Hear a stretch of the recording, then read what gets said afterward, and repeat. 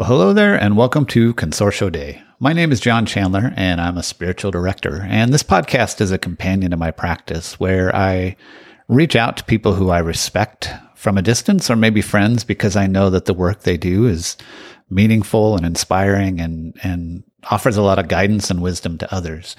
Because the questions I want to ask them are, what does it look like for you to partner with God in the work that you're doing as a leader, as a writer, just as a family member? How do you care for your own soul? How do you stay connected with the divine for the work that you do?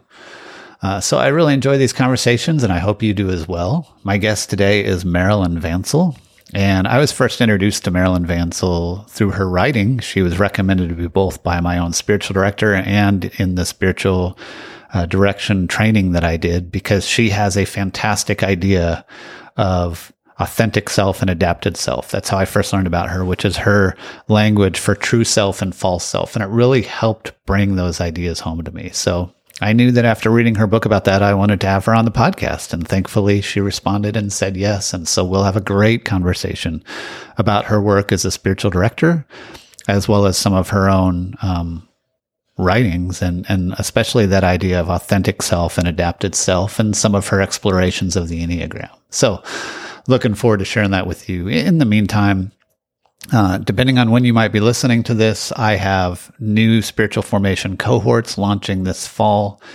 Practicing Examine cohort is going to be meeting again, and I already have a handful of people signed up for that, but I do still have some space and not quite enough to do it yet. So I'd love to have you reach out if you're interested in that, and gathering interest for the Practicing Sabbath cohort as well. I have also made plans for this fall to do a book club, and it's just going to be a one-time meeting talking through the book Sacred Fire by Ronald Rolheiser. This is one of the books I recommend more often than just about any other book these days, and I find that not many people have read it. Some are kind of familiar with it, but I think there is so much to glean from this book in whatever stage of life you are in. So all of that, the book club, the cohorts, all of that is available on my website. You can go to consortioday.com and click on the cohorts tab and find all of those there. Or if you want the easy way, just type in formationcohorts.com and it'll take you directly to that page. Thanks so much for listening. I always appreciate those of you who have been sharing the podcast or telling others about the spiritual direction work that I do. Also appreciate iTunes reviews or any other way you can help spread the word about what's going on here. So thanks again, and here's a great conversation with Marilyn Vancil. So Marilyn, It's a pleasure to sit with you today, even digitally. Thank you, John. Yeah, why don't you, just for starters, just tell us about what I like to call your sacred work. What is the work that you do? Mm-hmm. Yes, I love that terminology too, John, because it is sacred. So I am a spiritual director, and I offer that out of my home, not as part of any other organization. And it certainly is sacred work to listen to people, to witness them experiencing God, inviting them to experience God, ask questions. And that is really very life-giving for me and hopefully them. Helping people listen to God is probably the thing I love the most. Yeah. I also have written the 2 books that you talked about, my Self-to-Lose, Self-to-Find Enneagram book, and then Beyond the Enneagram. And so that was sacred work to write, both of those for sure, and a lot of work. And then out of that has come opportunities to speak or to share. And so kind of whoever comes my way, is I see them as a divine appointment, a divine invitation to engage with them and with God together. Yeah. So. How long have you done spiritual direction? I officially certified with a group in Canada in 2016. Okay. Which is when my first book came out as a self-published book. And then that just escalated. My book and books has escalated my contact with people. So it really sped up after that. Sure. Sure. Mm-hmm. How did you, you are among the more seasoned people in life that I've had on the podcast. Okay. So I'm very, I would love to hear a little bit of your journey about, Sure. in the season of life that you found.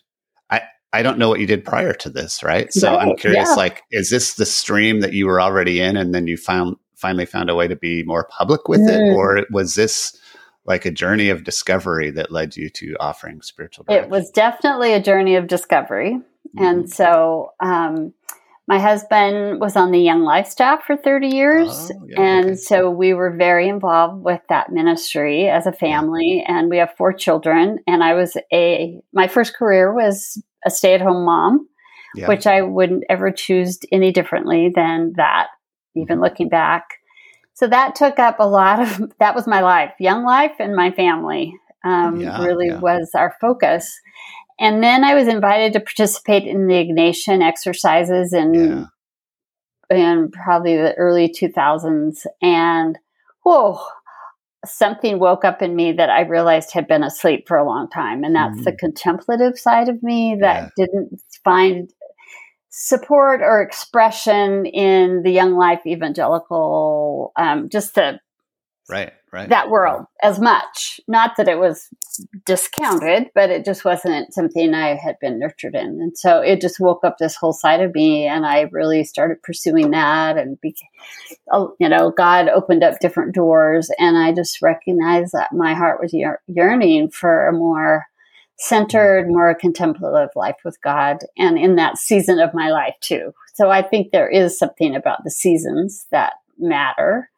Like you said, when you turn 50, there's something that second half of life. I really felt that. And so I pursued, and it was a journey of discovery. It was part of it, really questioning what did I believe and who is God and how is God with me? And when the kids left and I had, that I didn't have that job anymore as a stay-at-home mom. And then my husband, left Young Life. And so both of those props were gone, and I had to really rediscover who I am and who God is with me. And I am with God. So, how did you first respond to the invitation to do the spiritual exercises coming from the stream of Christianity that you were part of? Oh, I was, it was recommended by someone that I trusted, and I listened to their experience, and I was just, salivating inside. And then when I went to the first introduction meeting, when they were talking about doing an hour of prayer a day, and it could be gardening, it could be on a walk, I was like, what?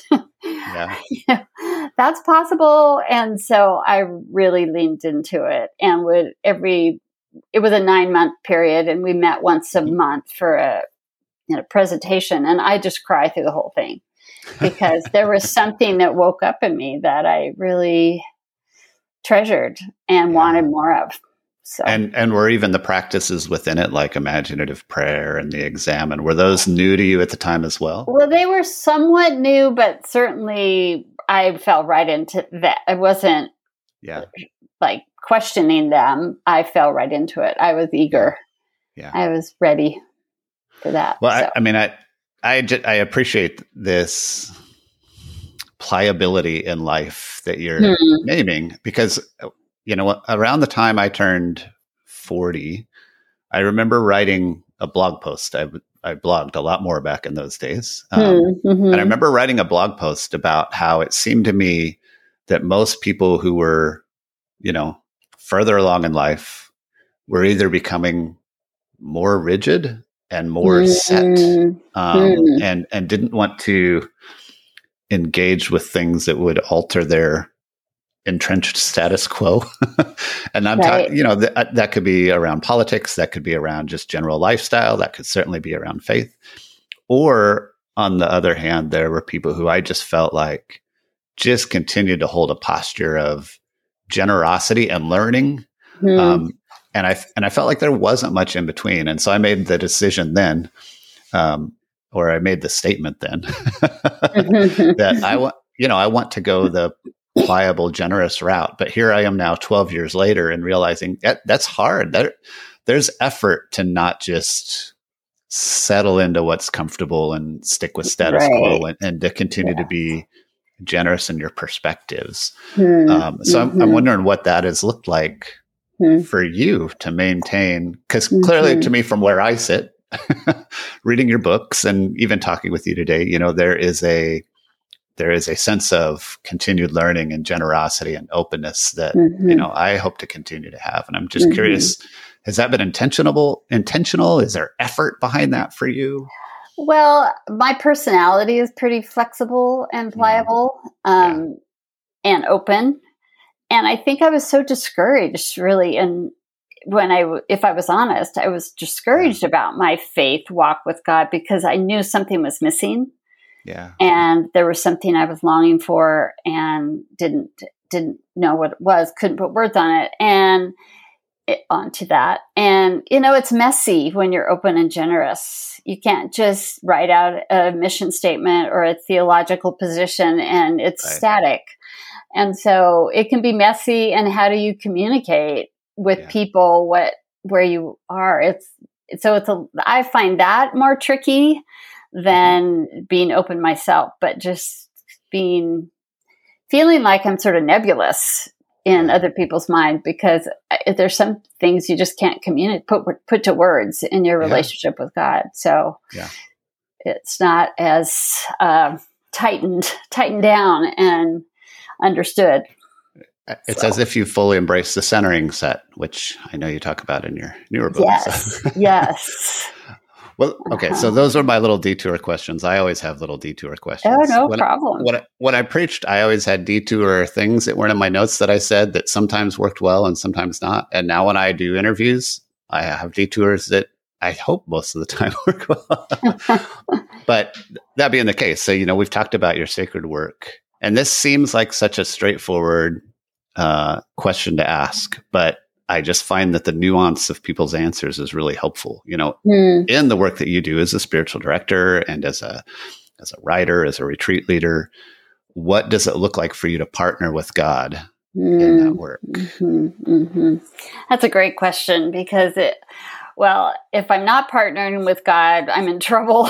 Sure. Yeah. And I think that doing spiritual direction has particularly led me to a deeper understanding of that, because when someone calls me, I don't know what's going on for them. I have no idea where this is going to go.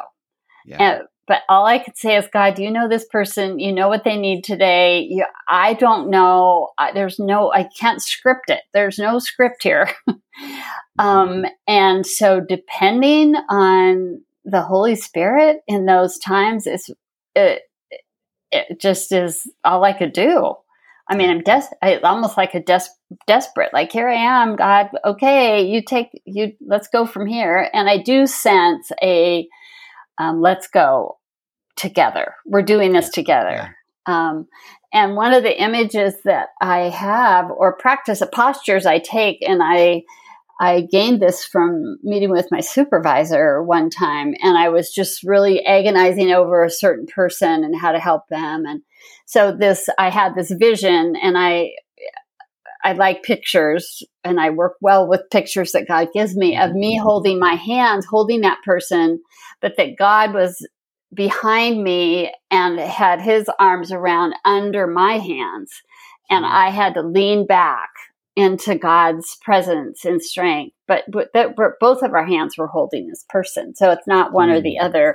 Yeah. It's us together. And I often just do that before one of my sessions starts, is I'll just take that posture and think of that person and trust God is holding me and holding them. Yeah. And I'm sure you experience this too, John, it's amazing what happens in a session when you pause and just listen to God and what God gives a person. I mean, there's no way I could have dreamt up or thought of or even suggested what it is that they heard or saw or sensed. And you just know it's the Holy Spirit. And there's, it's really a sacred, as you said, sacred work to be in that position. Yeah. And is that, so do you feel like that comes pretty easy for you personality wise? You talked about your flexible I personality. think it does. I think I have a sense of intuitiveness and flexibility. So I've learned not to work too hard at it, but to just be in a posture of openness. And I am a good listener, and I hear things, and I take great notes. Most of mine are on the phone, not Zoom. And so I can take great notes, and I really, it helps me, like, oh, she said this word. Let's go back to that. You mentioned this. Can we say more about that? So I just pick up on things. And so I do think it comes pretty naturally to me. Yeah. So that being the case, like, because so much of your work revolves around just being attentive and being attuned to what God is doing in a moment, what do your own rhythms look like to cultivate that attunement?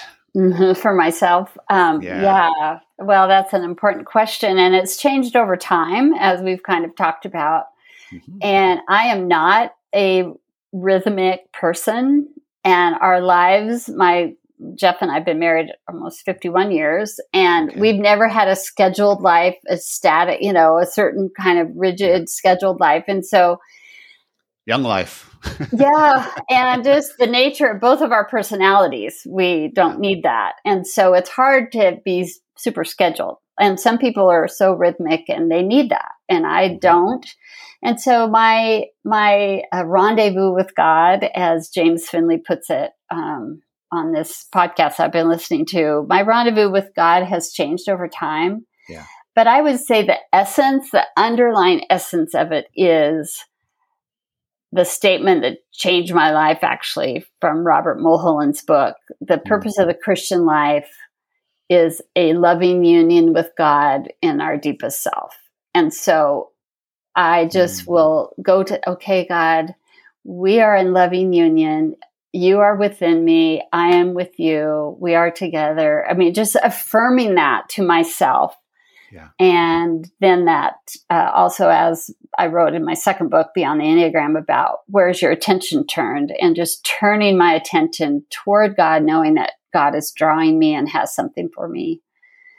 And then that sets my heart and my soul in the right place for whatever it is practice that day. Or the season that I'm doing. Right now I'm listening to Lectio 365 every day. That's a good practice. And I haven't done much of the examine, but now I'm learning the value of that. So I will listen to that at night. And boy, it really is a good thing. It's a good practice, instead of just reading some dumb novel while I try to go sleep, but to listen to that before I go to sleep. I do too. I include that, but I also am adding that, that examine piece, that end of the day piece. And it really is settling. So I realize the value of it again. So. I'm curious, when you talk about seasons of practices, I find a lot of resonance with that, and certainly have been through seasons of life where there were practices I did because that's what I'd been taught, or that's what I thought I was supposed to do. And then finding, seasons where actually, no, this is a different practice. It's much more life-giving to me, or it's worn thin, I'm curious, how do you determine when it's time to let go of a practice and move on to another? Because sometimes you've been doing a practice a while and you feel some resistance to it, and there's a need to kind of push through that because it's actually touching something that you need to engage. But sometimes it's just empty and dry for you. So what does that look like for you? Well, you kind of, it's kind of paying attention to those, and that being attentive to my own soul and my resistance, and asking the question, why am I resisting this? Is it, like you said, because I don't want to go there, or it's just time to move on? I felt that way with centering prayer, because I did centering prayer for quite a while. Yeah. Probably not every day, but more regularly. And then it just got to be where and I know centering prayer isn't meant to always be something inspiring at that moment. Sure. It's just a good practice of quieting. And I still do that part of, I love to just be still and be quiet, but it's not as kind of timed and rigid with the word, coming back. And I just felt like I morphed into a different form of that than the kind of standard Thomas Keating centering prayer I form. think Thomas Keating would be okay with that. I think he would. He seems pretty generous and yeah, available. Yeah, he does. Yeah. Yeah, I mean, centering prayer is a practice I'm leaning into a lot right now and finding a little resistance, but have determined it's not time to move on yet. Mm-hmm. But, I do wrestle with that from time to time. Is it time to move on, or is this where to continue? But I'm finding a lot of hope and life in it, even in the midst of that resistance. So it feels like a good invitation to stay. It's important. I know so many people give up on that too soon because they don't. Yeah. They sit there, and their mind's racing, and it's hard. It's hard work to do the centering prayer practice because there's so much invasion into our thoughts. But it's also just, even if for a few moments, there's a lot of value in that. Right. Yeah. I'm curious, when you talk about centering prayer and examine and lectio and just some of the different practices you've had, where did you learn them? How did you come to be introduced to all of those? Yeah. Well, after I did the Ignatian exercises, that was the first time I had a spiritual director. And so that was my introduction there. Yeah. Then I became connected with, out of God's lovely design of pushing me forward and connecting me with people, a group in the Seattle area called SELA.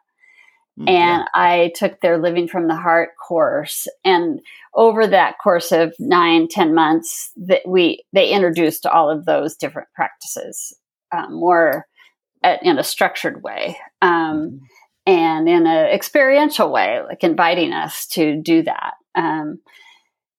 And then, I think just different exposure. And I would say, I love Lectio Divina. And that was the other thing. I was invited, that was a big one, is I was invited at University Presbyterian Church to participate as a leader for a listening prayer group. And so I trained as a leader with the gal, and then for about a year and a half, on how to do listening prayer or Lectio Divina in a group. And that probably is one of the most influential things that I did. And now I'm still part of a listening group that we meet once a month, and we go through Lectio together and listen to one another. And I would say I learned a lot about listening and paying attention and mirroring back, and from that actual training and that experience. So, yeah. So, and you might think, oh my goodness, we're going to wrap up because this is one of the last questions he sent me, but I have no intentions of being about to wrap up. But because you just talked about learning to listen well, I'm curious, how do you know when you aren't doing well? That's such an important thing to listen to myself when I'm in a bad space. I get really irritable with small things that don't matter, especially with the people that I'm around.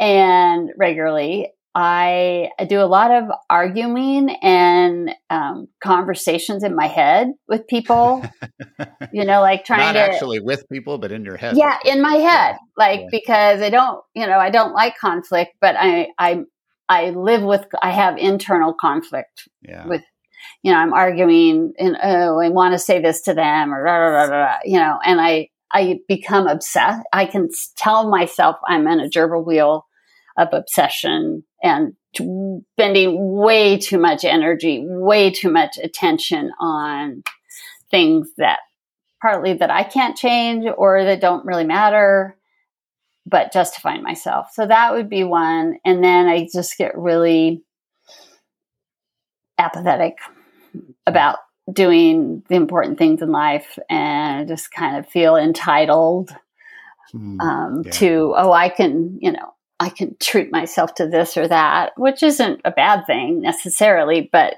it's a sense of entitlement or feeling sorry for myself or,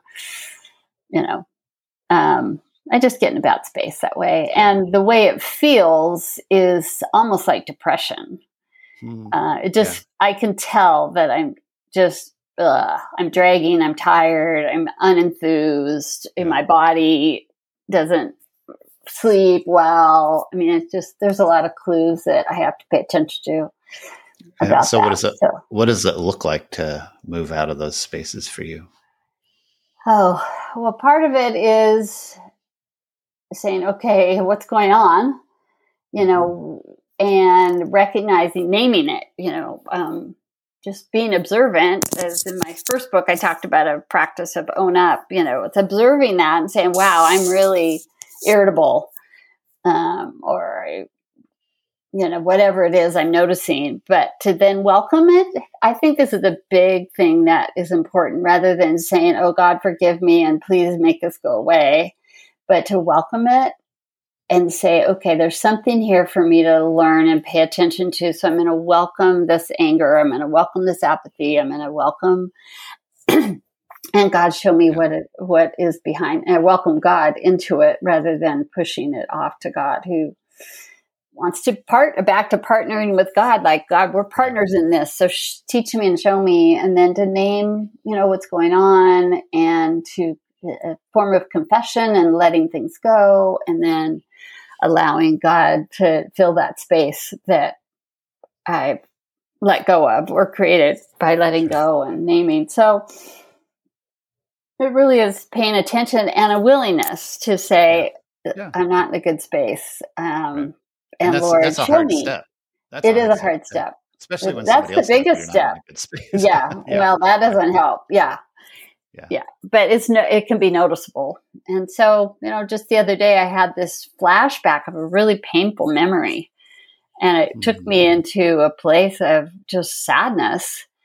And so then I just really just sat with it and let God work, like, okay, and Lord, what do you want me to know? What do you want to say to me about this? And forgiveness, and just, it brought up a lot, but it was really a healing process. And then allowing God to speak to me and give me a sense of perspective on that, and to feel some healing. So that was important. When you say a flashback from a painful memory, do you mean from recent memory or from years and years ago? Years ago. And it just came out of the blue, because we were driving somewhere, and there was this, and it wasn't a painful, like, big traumatic thing. It was just an early ministry kind of thing. Yeah. And it just flooded me with memory and a sense, because it just kind of triggered, So it wasn't, but it was a long time ago. And I realized, wow, that was still sitting there somewhere. I've been thinking about this a lot lately, because I feel like one of the journeys in the second half of life is acknowledging how much you're still carrying things from the first half of life.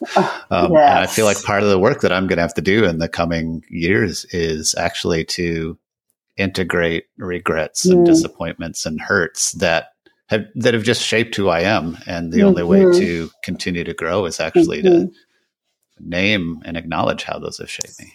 Yeah.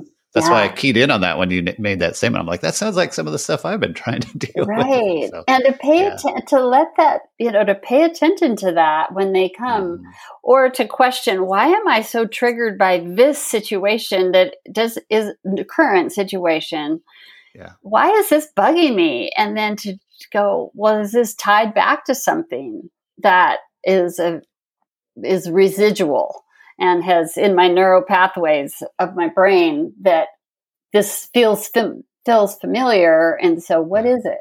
And it's, that's a lot of work, but God is the restorer. And I, truly believe that God wants to heal all of that, to set us free. Yeah. Yeah. Well, I reached out to you because of your first book, that I told you I really appreciated. And there's a little bit of backstory to that. But I'd love to have you talk about this a little bit. But I was always fascinated by the idea of true self and false self when going through some of my own spiritual direction training. I'd heard the terms before, but they were just kind of out there ideas. Mm-hmm. Yeah, exactly. I remember I invited a friend to preach at our church probably 10 years ago at this point, and he talked a lot about true self and false self. And I'm like, this feels really important and really good. Yeah. I don't know what to do with it. And so all that to say, those felt like important ideas that I wanted to understand more, not just on a head level, but ultimately on a heart level. But I didn't even feel like I understood on a head level.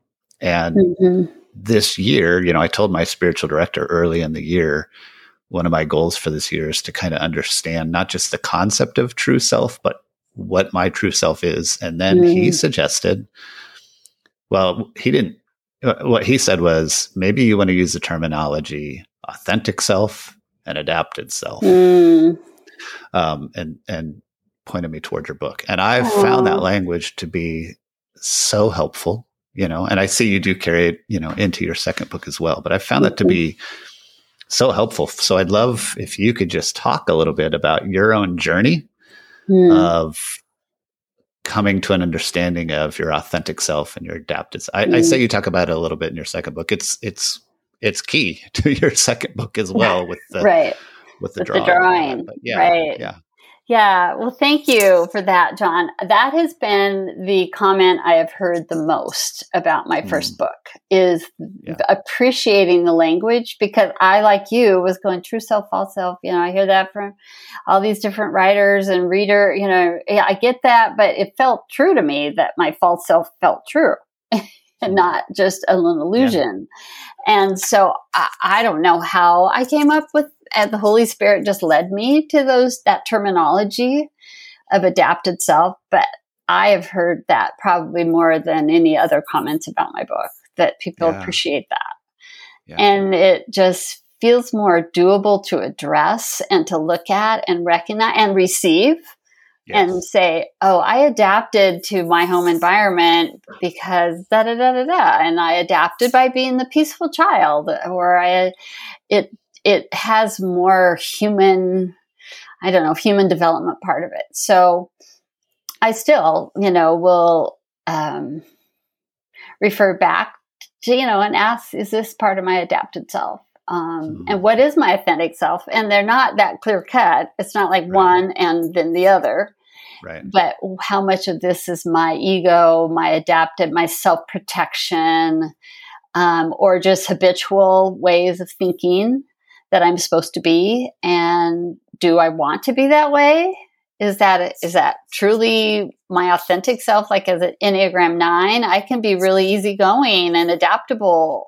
Right. And I like that about myself. I like being that way, but I can also do that on a default to avoid conflict, to not get it. There's a backside to that. And so it really takes, it's subtle discernment that we all, and letting God pinpoint those things for us rather than a, structure or a formula to figure that out. Right. But again, it's listening and paying attention to yourself. Yeah. And what's going on. I appreciate that you mentioned that discernment piece, because I feel like that language opens more opportunity for discernment. Whereas true self and false self, I guess you could say true and false are opposites. So I guess you could say those are presented as opposites. Right. But in reality, using language like adaptive self and authentic self and adapted self feels more true with my experience, because oftentimes what's happening with my adapted self is a reflection of my authentic self. It's just a little bit distorted or corrupted.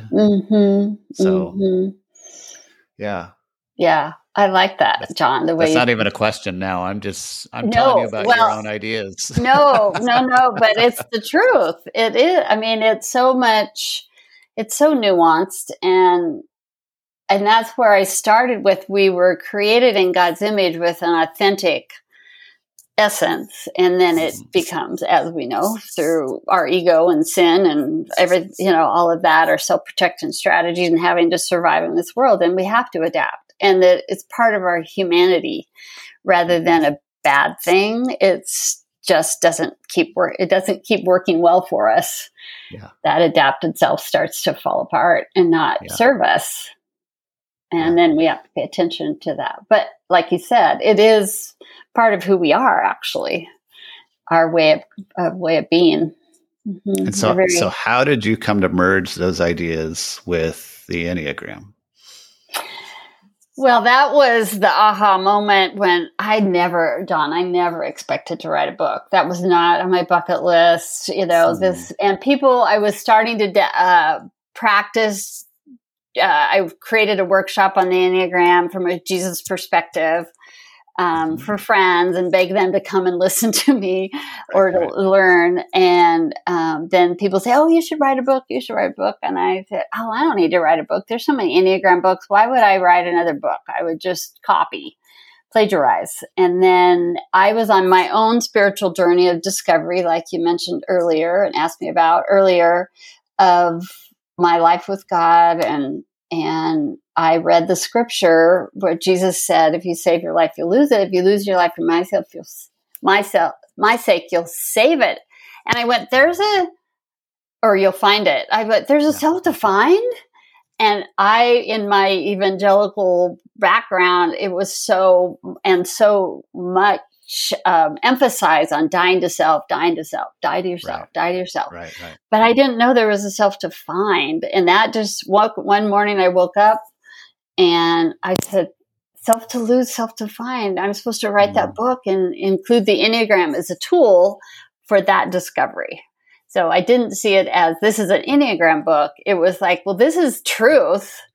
And how can the Enneagram help us access that truth and live more fully and freely as the way God designed us and to find our truest self, our authentic self. So kind of just came out of a holy aha moment of,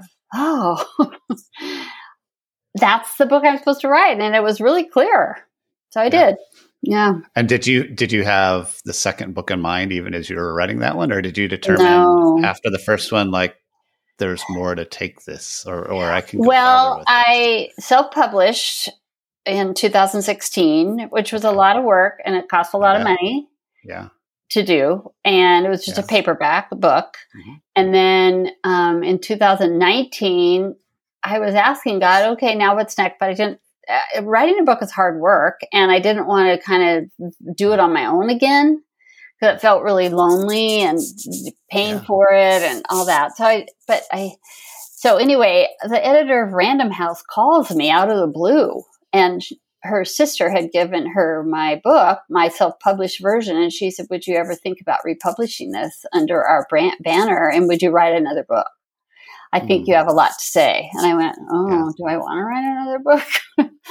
So I just kind of scratched out a proposal and they accepted it and gave me a contract for both books. So it really came. And then I was going, oh God, am I supposed to be doing this or am I just flattered that I was asked? And then God said, no, there's something I want you to say and you're not going to do it on your own. So here you go. Yeah. Here's the open door to do it. So, So that led into your second book. So I've got to tell you that, like, you talk about the critical journey, which we won't take time to unpack all of these, but you talk about the critical journey. You talk more about the Enneagram. You talk more about adapted self and authentic self. You talk about centered set and bounded set and all these ideas that I love. So seeing all these come together in one place is fantastic. But why don't you take a little bit of time to, just also talk about your second book and how that came out of the first. Yes, I started noticing that the Enneagram was becoming a bounded set kind of idea, that everybody all of a sudden was just all about the Enneagram and also putting people in boxes, which is the opposite of what was originally designed. And I just felt there's more to the story. The Enneagram fits in a bigger story of God's desire, God's drawing us to himself, and sensing that people still felt that, like, I have to work hard to find God, instead of recognizing that when I heard about the centered set model, it just rang true for me. Like, yes, God is in the center and God is always drawing us, whether we know it or not. And I want to believe that. I have to believe that.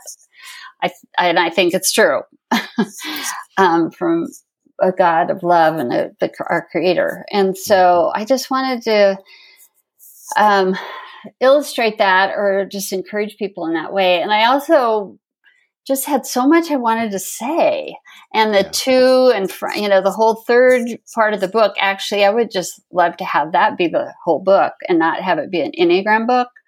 But they wanted me to have it be include the Enneagram in it. I would have just written a spiritual formation book, but that was not what the publisher had in mind. So I had to weave in the Enneagram, but really, I didn't even want to have Enneagram in the title. A lot of confession happening here. I didn't even want Enneagram in the title, but it was right. They insisted. And so, but I almost would like to republish it someday without any of the Enneagram pieces and just have it be a spiritual formation book of what we can expect from God, what we can expect to experience as we come closer and closer to a centered life with God.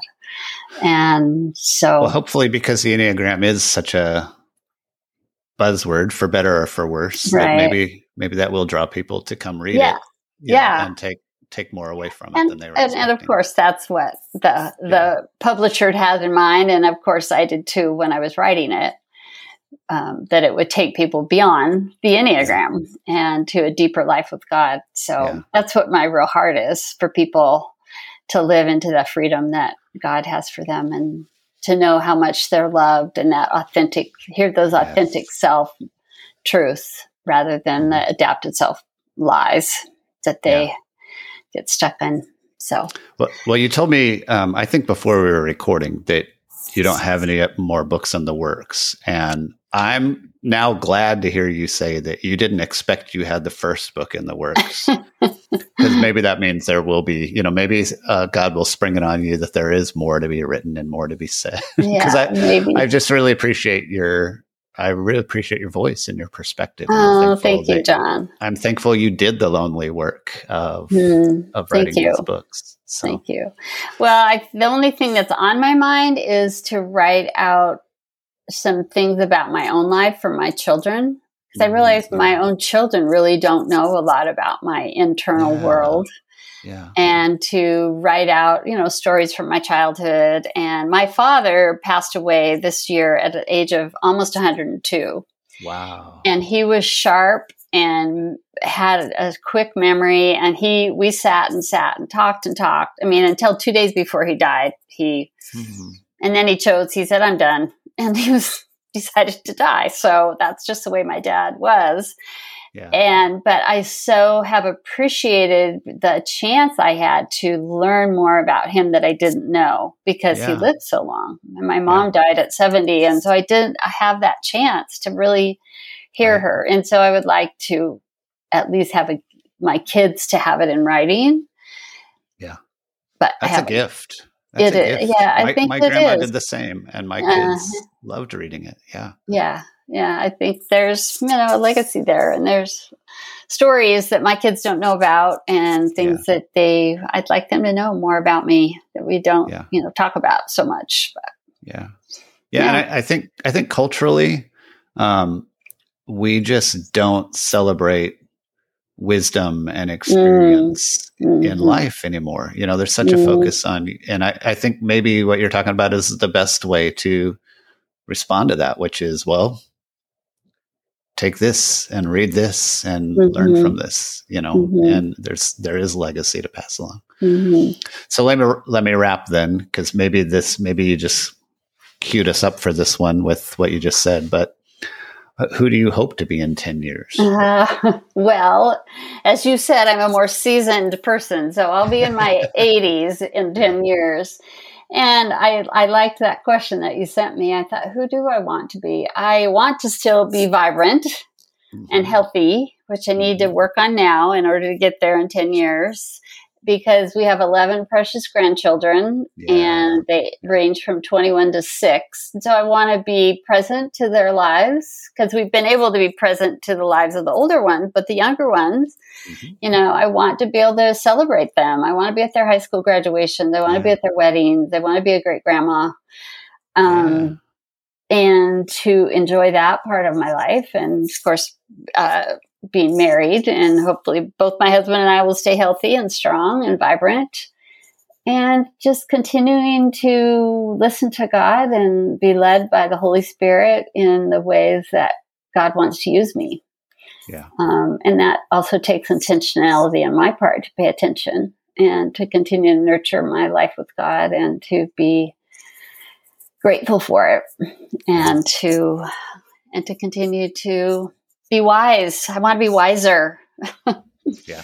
Well, and if you follow your dad's lead, I mean, you got 30 more years. I do. Yeah. And I'm just reading a book. I just haven't read it yet, but on Aging Faithfully by Alice Freiling. Yeah. And the reason I picked it up as a friend, we were on the phone, she said that she talks about moving from productivity to fruitfulness.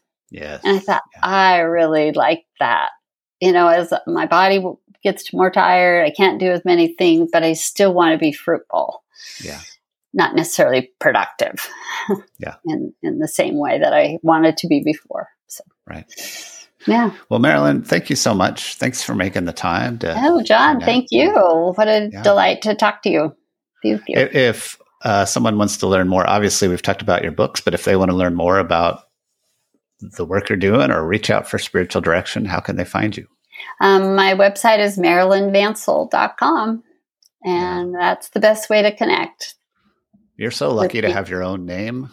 I know. A unique enough name, maybe, that you could get it? Well, what else was I going to call it? I don't know. No, that's great. Yeah. So, all right. That's well, thank you so much, Marilyn. Well, thank you, John, and God bless you. Yeah, you too. Okay. Right. Bye-bye.